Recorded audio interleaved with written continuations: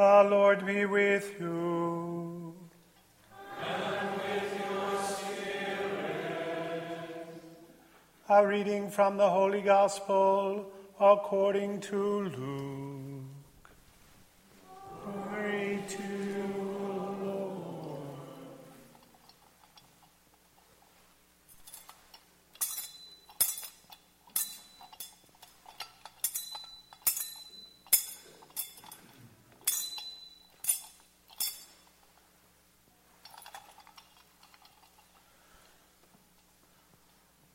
The shepherds went in haste to Bethlehem and found Mary and Joseph and the infant lying in the manger. When they saw this, they made known the message that had been told them about this child. All who heard it were amazed by what had been told them by the shepherds. And Mary kept all these things, reflecting on them in her heart. Then the shepherds returned, glorifying and praising God for all they had heard and seen, just as it had been told to them. When 8 days were completed for his circumcision, he was named Jesus, the name given him by the angel before he was conceived in the womb. The Gospel of the Lord. Praise to you, O Lord Jesus Christ.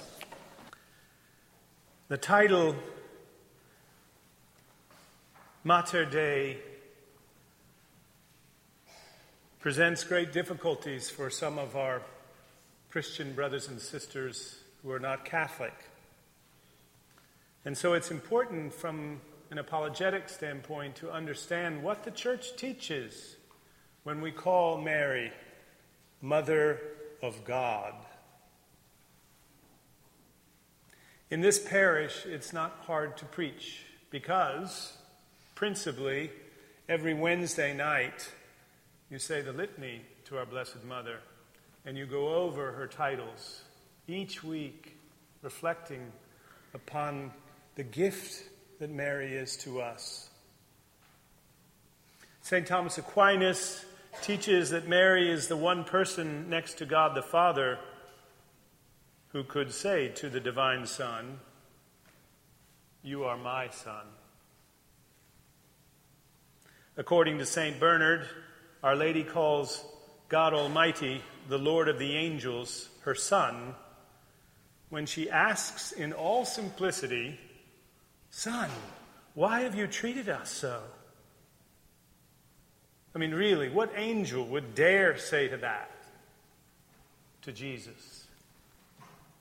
But Mary, fully aware of her motherhood, does not hesitate to call the Lord of heaven and earth her Son. And God is not offended for being called what he wanted to be. He truly is the Son of God and the Son of Mary. You know, whenever we study the nature of Christ, we're careful to distinguish between his eternal generation, his divine nature, the pre-existence of the Word, and his temporal being. Being God, the Son is begotten, not made, by the Father from all eternity in his divine nature. Being man, the Son was born, he became man of the Virgin Mary. In the fullness of time, as we heard in the reading, the anointed one of God, the second person of the Blessed Trinity, assumed our human nature. That is to say, he assumed a rational soul and human body formed in the womb of his Immaculate Mother. That human nature, soul and body, and the divine nature came together in the one person of the Word. From the very moment when Our Lady gave free consent to the will of God, when she bent her will to God's will and became the mother of the Word incarnate. It is similar to the case in each and every mother in whose womb a human body is born, but not the rational soul, we logically consider these women to be mothers. So too we should think of Mary as Mother of God because of the unity of persons in her Son. We contemplate in all the supreme glory of Mary. They know full well that this dignity derives from the fact that she was and continues to be for all eternity the Mother of God. Mater Creatratis, Mater Salvatoris. And it's for this very reason, in the Litany of the Rosary, which you pray each Wednesday night, the first title of glory given to Our Lady is Sancta Dei Genitrix, Mother of God. The titles that follow after that first are those which correspond to her divine maternity. She is Holy Virgin of Virgins. She is Mother of Grace. She is Mother most pure. She is Mother most chaste because of her divine maternity. By nature of her being Mother of the Son of God made man, Mary has a unique relationship, not just with her Son, but with the Most Holy Trinity. She is daughter of God the Father. And she has been called by the fathers of the Church and in the constant teaching of the Magisterium, daughter of God the Father. Through her Son, Mary shares in consanguinity. She's the first to receive the most precious blood, which thereby confers on her earthly power and dominion of Jesus, because Jesus himself is bound to Mary by the same duties of justice which all children owe their parents. Mary is temple and tabernacle. According to the Fathers, Mary is the great masterpiece of the Most Holy Trinity. And today we turn to Mary with thoughts filled with joy and praise and with holy pride that God would give us such a mother. In seminary, I remember one evening when there were many things on my plate, when the weight of the world seemed to be kind of heavy and decisions were coming close to the fore, that I placed a candle in front of the Blessed Mother on my bookshelf, a statue of Sadie Sapientiae, the same statue that's at St. Catherine's, where Mary is seated, Jesus is seated in the arm of Mary like a little chair, like a sedes. And she forms this little chair so that the world can see Jesus Christ, the Savior. And her motherhood is in the background. She never takes any light for herself. She presents her Son. And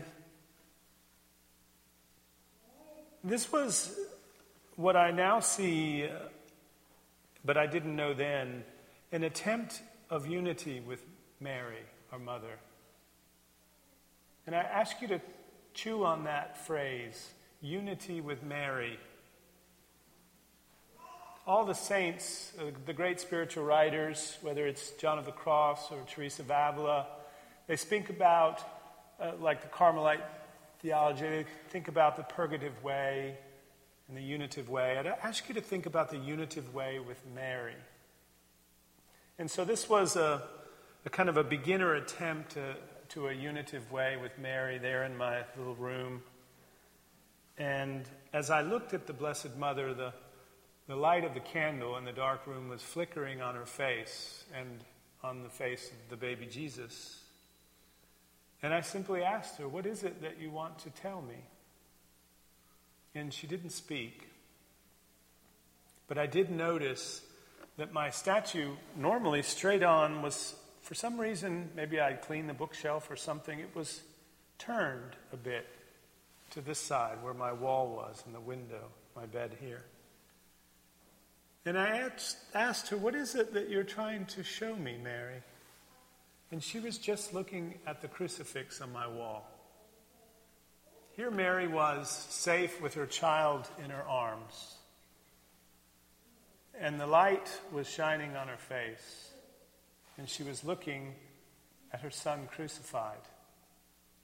And for me, it was an assurance that there are no fears in our life that can overwhelm us and overtake us, provided that we recognize that Mary will be with us through every cross we endure in our life.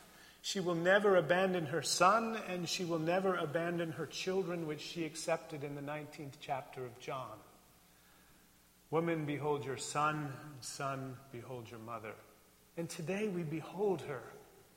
But not only the beautiful titles of Mary, but the assurance that she will endure with us as she endured with her son. And I wrote a little poem. I've lost it. It's somewhere in a box somewhere. But the gist of it was that she longed for the time when the child was safe and soft. At her bosom he clung. And why was it that she had to stare at this horrid tree? And then she reminds us that, yes, she is mother again for each one of us, and for every cross we must endure. And in that moment of peace, that gift from Mary, as a mother comforting her son, my worries and my fears fell away. And so I ask you to think about speaking to Mary in such a way, a unitive way, to know your mother, to not just come to Mass the first day of the year, but to come to her every day and bring her your troubles, like any mother would want to hear them. Especially young men, you come home from school and mom says, "How was your day?" And you're like, "Oh, I'm going to go over the day again." She wants to know. Mary is a mother. She cannot break away from that motherhood. She desires to know all your joys and your sorrows, your hopes and your expectations and your fears. The unitive way with Mary. She will only lead us closer to her son. And so in our world, where we're so often confused and impressed with celebrities or the wealthy, with athletes, which somehow falsely lead us to a lesser image of our human dignity, today we should sing to Mary, Immaculate, reminding us of our devotion to Hail Mary, Daughter of God the Father, to Hail Mary, Mother of God the Son, to Hail Mary, Spouse of God the Holy Spirit. Greater than you is no one but God.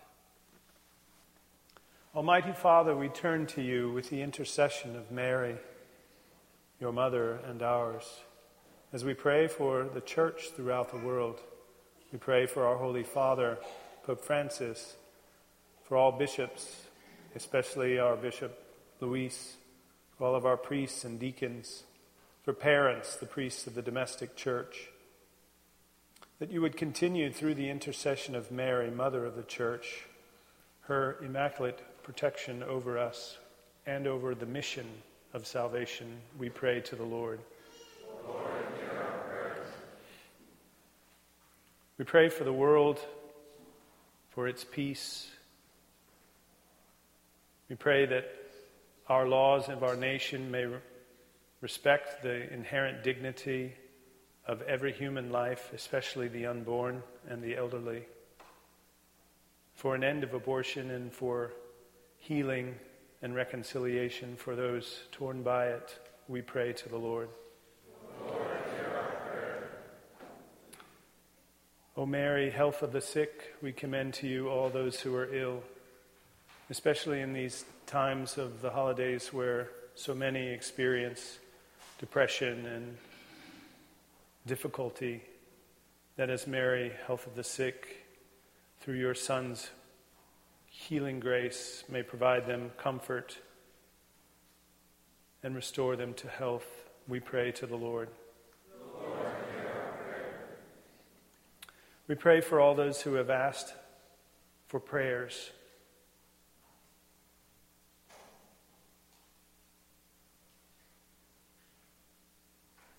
And we entrust them to Mary's Immaculate Heart and to your divine grace. We pray to the Lord. We pray for the men and women who protect our freedoms and place their lives at risk for us so that we may worship, that you may keep them safe and help them grow in faith. We pray to the Lord. Almighty Father, we commend to you all of the faithful departed, especially our family members and friends, for those forgotten in purgatory who have no one praying for them. By our poor prayers, Lord, cast wide the gates of heaven and allow them to enjoy the beatific vision forever. We pray to the Lord. Father, we pray for all of our seminarians, for those who are preparing for holy orders this year, for young men who are in discernment and those in application, and for an increase in vocations to the priesthood and religious life.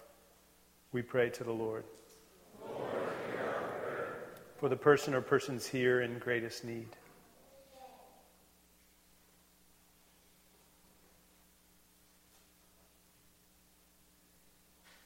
We pray to the Lord. Commending all these prayers and bound with Mary's intercession, we pray. Hail Mary, full of grace, the Lord is with thee. Blessed art thou among women, and blessed is the fruit of thy womb, Jesus. Holy Mary, Mother of God, pray for us sinners, now and at the hour of our death. Amen. We ask this through Christ our Lord.